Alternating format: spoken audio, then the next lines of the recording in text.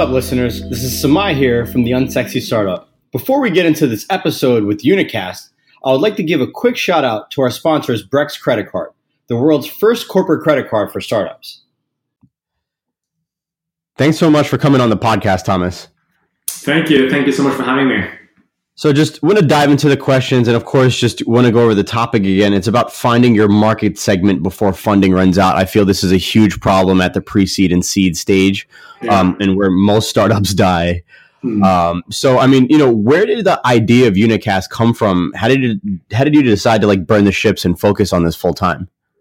Yeah, so just going to give a bit of background. So I started Unacast about 4 years ago with my friend and co-founder KJ.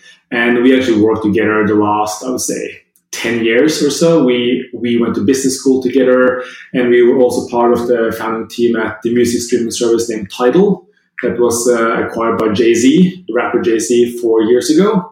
So we very much kind of built out the whole music streaming category together with Spotify. It never became kind of the same success as Spotify obviously managed to do, but it was an unbelievable journey to kind of build out a completely new category. And it was about 4 or 5 years into Tidal where the idea of Unacast started. Because as you can probably imagine, at Tidal, we knew every single song that people listened to. Right? This was a music streaming service, and based on all that data, we made playlists, recommendations, and so on. But what we really want to figure out is, where do people go to concerts? Because if you went and saw, let's say, Beyonce on a Sunday, we want to recommend you Beyonce music Monday, Tuesday, Wednesday. And the challenge was that, and keep in mind this was four years ago, we couldn't get access to that kind of data. No one had a very good overview or a good picture of what people are doing in the physical world. Of course, what you did online, every single click was kind of carefully captured, but concerts you went to, that no one had that type of info. And we looked a bit deeper and said, well, actually, no one really knows what people are doing in the physical world. People don't know where you are shopping, restaurants you go to, airports you travel to, etc. And that's when we decided to build out Unacast. We said, well, if a small music streaming service out of the Nordics need this data to build better products, we believe that there are multiple companies in multiple verticals that also need to understand human mobility, like how people spend their time on the surface of the earth to either build better products or to make better decisions. And that's how Unacast started. And ever since then, we've been focusing on being a human mobility data company, focusing again on how people spend their time in the physical world, where they live, where they work, places they go to, restaurants, museums, and then provide that data to other companies so they can improve both decision-making and improve products. And that sounds interesting. I mean, two questions to that. First, I mean, when you're at Tidal, how was it working under Jay-Z? I mean, were you one of the founding employees there, or when did you come into Tidal? So we came in maybe around 10. KJ was earlier than me. KJ was very, very early.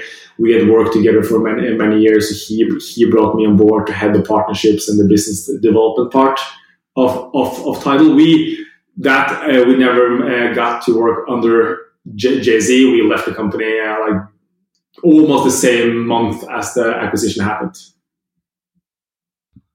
So it's pretty interesting. I mean, and you wanted to create a platform, which is now Unacast, which compares real life data to human behavior versus their online data. It seems pretty interesting and challenging early on. I'm sure at pre-seed to pitch VCs on this idea, or to pitch investors or even customers. How are you able to pull this off where you can get this real life data? Yeah, so then one of the challenges that we faced was that we were very early. We were really early about wanting to understand human mobility, and that was challenging from a few perspectives, because in the early days of Unacast, no one really understood what human mobility meant. No one really understood the use cases for the data, and no one really understood how to get access to where we have to get access to the data. So I would say from the Unacast piece, we have done a lot of work on education. Educating the market, educating the ecosystem has been a huge part of, I would say, the first year and a half, and it still is. And that is one of the learnings that we took from Tidal. And not many people know this, but Tidal and Spotify started more or less the same time. So Spotify out of Sweden, Tidal out of Norway. But one thing that we learned was that Spotify managed to become synonymous with music streaming service. And I think if I ask 100 people on the street in New York, I say, what's the number one music streaming service? They will name Tidal. They will name Spotify. So, but we never focused that much on leading the category. And that's something that Kate and I said to ourselves when we started Unacast, that there's two things we want to do. We want to move quickly to the US. It's the number one market. We didn't do that at Tidal. And second, we have to make sure that we own the category. So I think this is something that I will kind of recommend to everyone that is starting a new company, especially in an undefined category. You really can't underinvest in educating the market, educating the clients, educating all the stakeholders and the ecosystem. And that takes a lot of dedication, and it's hard because you don't see those results immediately. It's not like pulling off a deal and you can kind of recognize the revenue. Like you will see that effort being paid off gradually over time. And speaking of, educating the market, what were some of the most unsexiest challenges or moments you've experienced growing your business, and how did you react to these times? I know, you had to educate the market on human mobility. I mean, I didn't know much about it really in depth until I looked into Unacast as well. I mean, I'm sure there was challenges along with that, but just in general, what do you feel was like the unsexiest or most challenging time? To be honest, I feel like a lot of the stuff that we are doing is very unsexy. And the stuff that I'm doing on a daily basis is also very unsexy. And even though kind of the company is now close to 50 people strong, I think this is something you just have to understand as a founder, like starting a company. You just have to deal with all the unsexy tasks and projects and challenges that you have to deal with. I do believe that a lot of early founders, CEOs, they glorify the startup life a bit too much.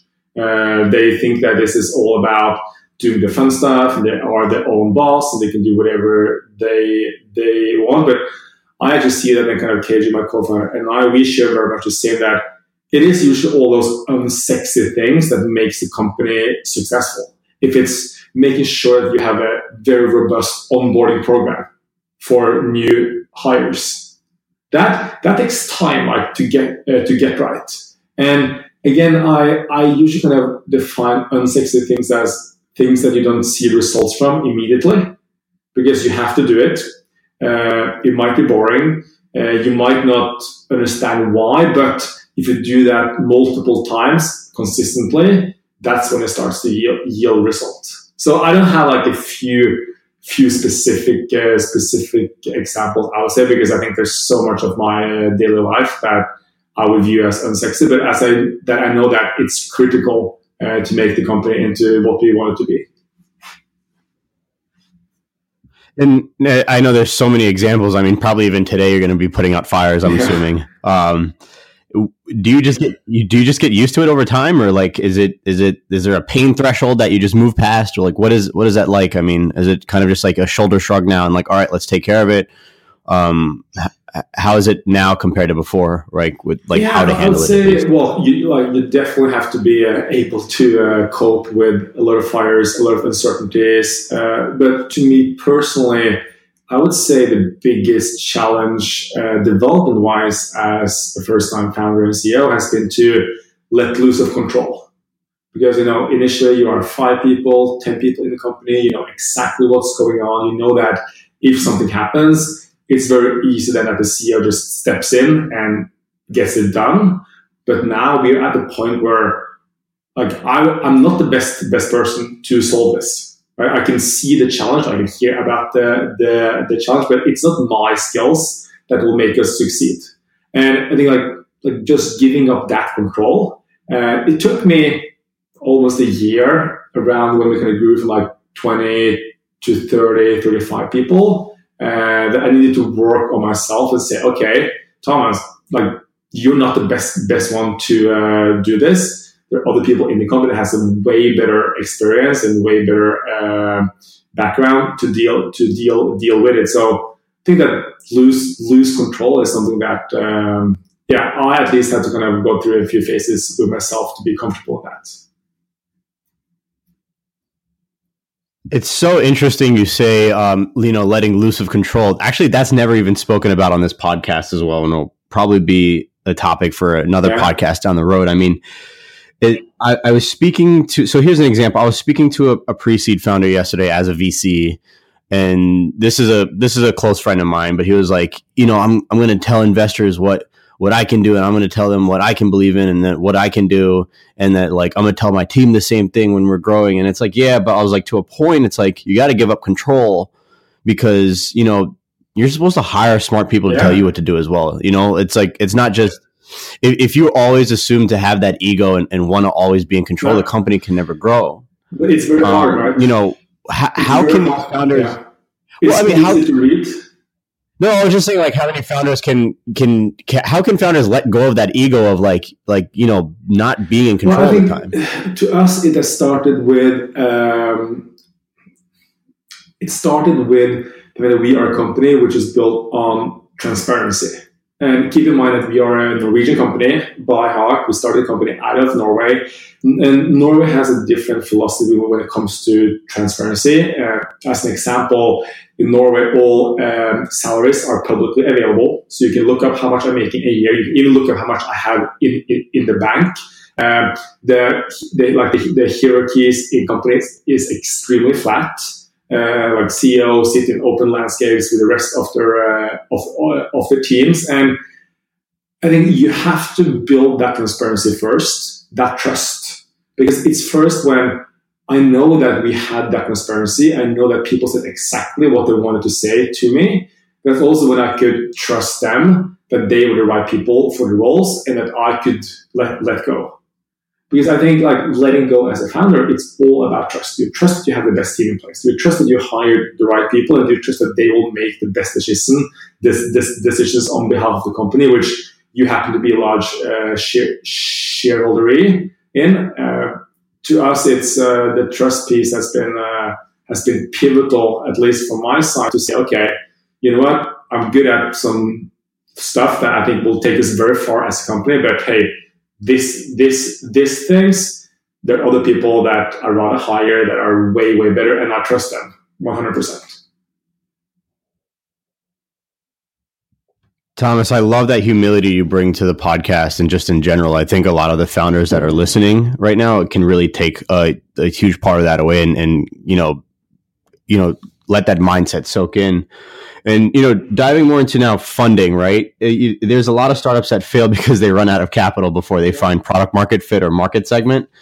You are the first of your kind doing human mobility. And it takes time to pivot and find that right solution while running lean, as you were educating the market. Based on your story, how did you overcome the challenges of finding the right market segment? We had a very clear vision of what we wanted to do as a company. It was a vision about understanding human mobility so other companies can use this data to make better products and to make better decisions. Like that has always been something that KJ and I wanted to do. However, and this is where I kind of see what companies do wrong, is that they have a vision and they plan out the strategy or tactics, but they don't change the tactics quick enough. And I think that's something that we have been pretty good at, is that we have very clear vision. We have never deviated from that vision, but the tactics have changed multiple times. As an example, initially we wanted to use beacon data, like data from these Bluetooth sensors to understand human mobility. The whole industry was like very bullish on that, and it will be like 500 beacons by 2020, like hundreds of companies, small startups were kind of born around that beacon ecosystem. But then suddenly we realized there isn't that much beacons out there. And rather than kind of really sticking to that, yes, we have to collect this data by using beacons, we said, let's shift, let's focus on other data assets. And I think that's something that you have to you have to be very willing to change tactics quickly and often, as long as you kind of stay on your same vision.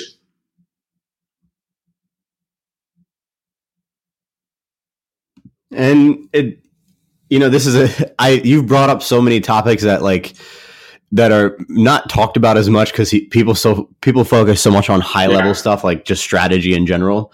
Like, it's one thing to switch your strategy, right, and stay consistent with it for a certain amount of time, but being more granular in the tactics around those strategies, you're talking about changing quickly. How quickly are you changing these tactics? Like, how quickly are like, okay, like these results are not panning out the way I wanted to. I need to switch that depends very much on exactly what you are doing, but it can be that you change in a week, right? Like, you walked in on Monday and said, this is exactly what we want to do. You have all the data points that kind of pointed towards doing a certain things, but then during that week you gather another 2-3 data points that suddenly told you that you should go in the other direction.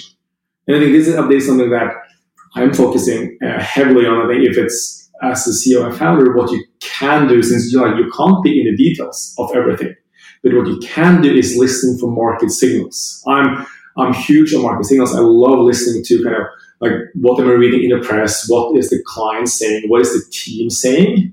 Because you tend to have this more helicopter view, and you're able to listen to a lot of conversations. And at least I see that as one of my key jobs going forward now is to make sure that we as a company are really good at interpreting market signals quickly. And speaking of like market signals, what were you define as like the few market signals, at least for you, that were like, okay, like this tactic is working? Isn't it sometimes that, the market may like it and then suddenly the results start to plateau? What are some simple things founders can look for to be like, okay, these market signals are working? Besides sales. It's all about being out there with clients. It's all about spending tons of time with clients, either it's existing ones or new ones. I very much like to go to conferences and not to listen to kind of what is being spoken about, but to test out hypotheses with people that I meet. Because people are, think about it, if you want to test out a hypothesis or something new with someone in like just during the day, send him an email, he's too busy. So he isn't that receptive to it because he's other priorities. That's the great thing about some conferences is that people are very much in the mood to either make new relationships, make new business, or to think differently. So I usually go to conferences and everything, like stuff that is new that we are working on, or I want to have feedback on something, ask like 5 to 10 people, and then you get the gist of it. Because you have to understand the context of when you are asking for that kind of stuff. And I see. And are you keeping funding at the top of the mind as you're switching your tactics? No, I wouldn't say so. I think funding comes as a result of having the right vision and you've executed on the right tactics.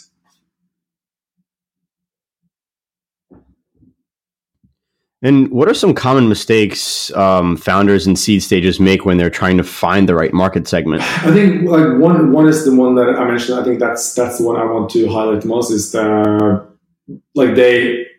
don't change tactics quickly enough, so they get kind of too stuck to it. The second is being out there with clients, with prospects, with the industry to really learn what they are, like what they want. I think that's something that we did. That we did at Unacast. We sold stuff way before we had the built. But we were a PowerPoint company for quite a long time while we tried to figure out what exactly does the market want. And like not sitting in the basement quietly building something. You have to be out there in the market with clients and just test everything that you believe that they want to buy.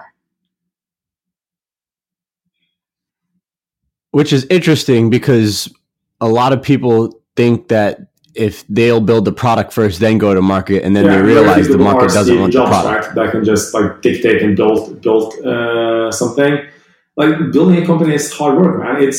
It's constantly kind of living in what's uncertainty. Like no one really wants to buy what you are building. You have to convince them. You have to try to find like what are their needs, and we are even kind of experiencing that now to a great extent. Like we have to figure out how can companies use human mobility data, if that's either to understand kind of where they should open up a store, or if it's to decide what kind of stocks to bet on the stock exchange.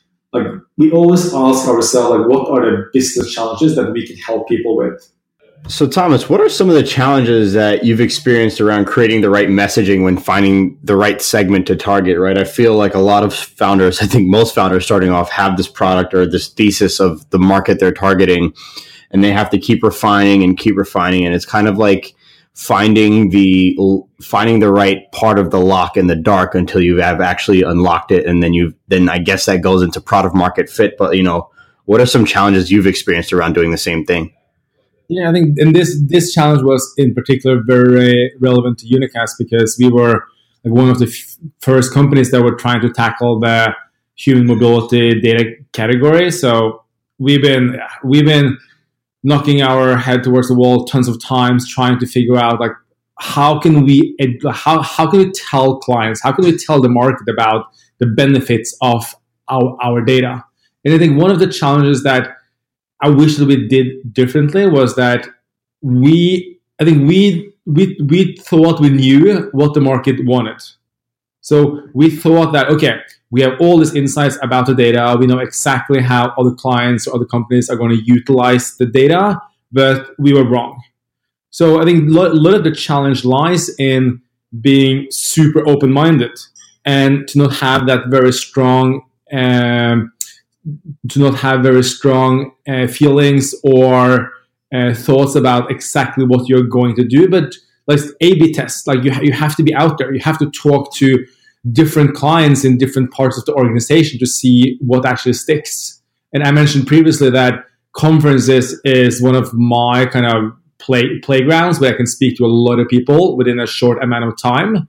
And one thing that we did, which this was really when it was eye-opening to us, was that we have to craft the message differently for different parts of the organization.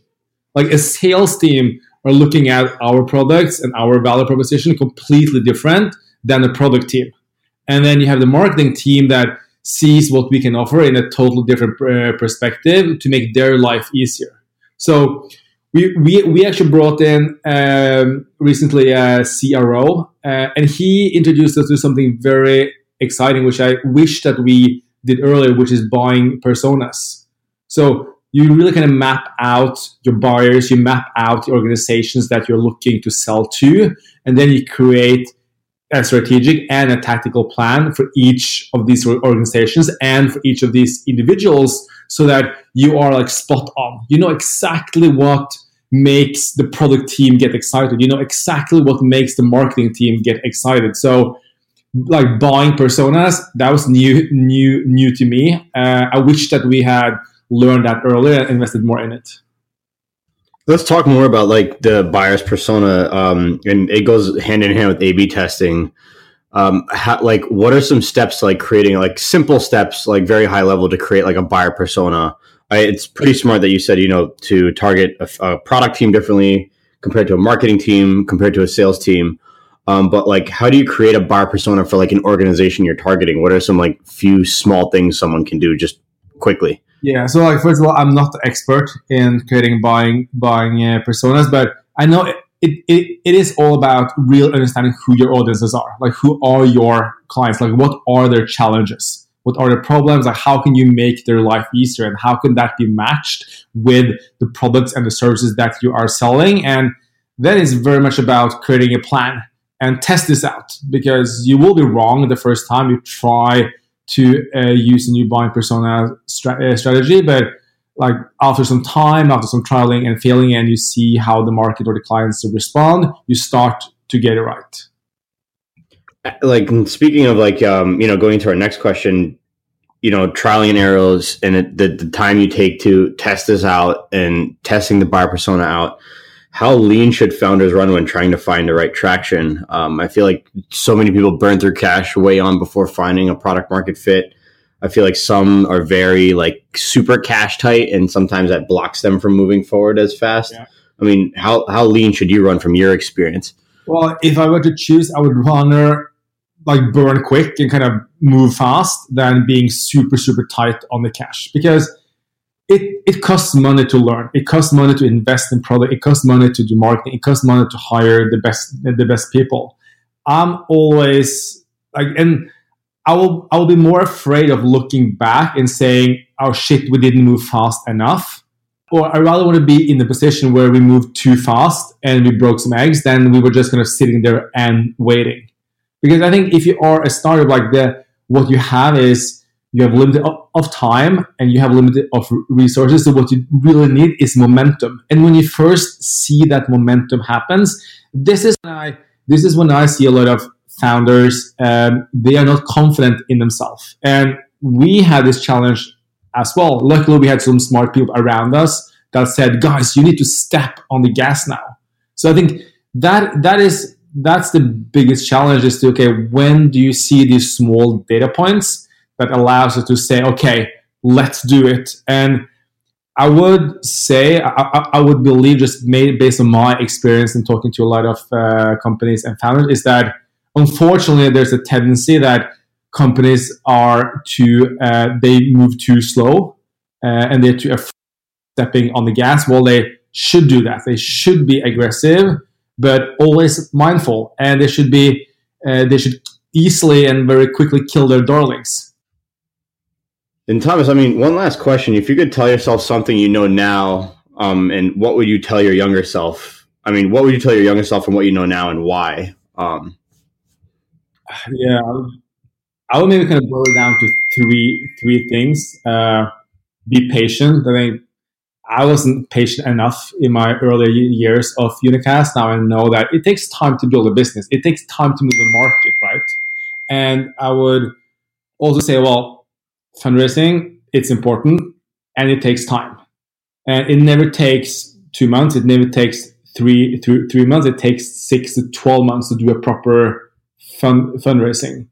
And the final kind of recommendations that I would give to myself is like focus on the commercial very, very early. I think this is where a lot of companies do wrong, is that they are too obsessed with the tech and too obsessed with the products, and they don't get out of the door quickly enough to test the product in the market. I agree.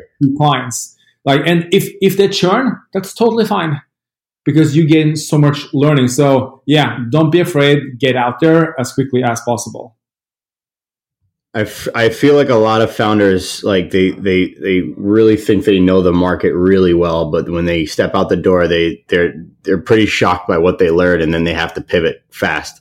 It is right, and KJ and myself, prior to Unacast, we were part of building the music streaming service Tidal, and I think that's where we were just way too slow there. Like Spotify took us, they were faster. They put out more products in the market. They got more music from the record labels quicker. And I wish that we were reacting faster to the market, and we weren't that afraid of making mistakes. And that I think is some differences between the Nordic culture and the US culture, because in US it's more acceptable to fail, while in the Nordics we're still kind of trying to get there, but failure is still something that is not very much talked about. So I do encourage kind of all my fellow founders out of the Nordics to be a bit bolder and to go out there, do some mistakes, and test.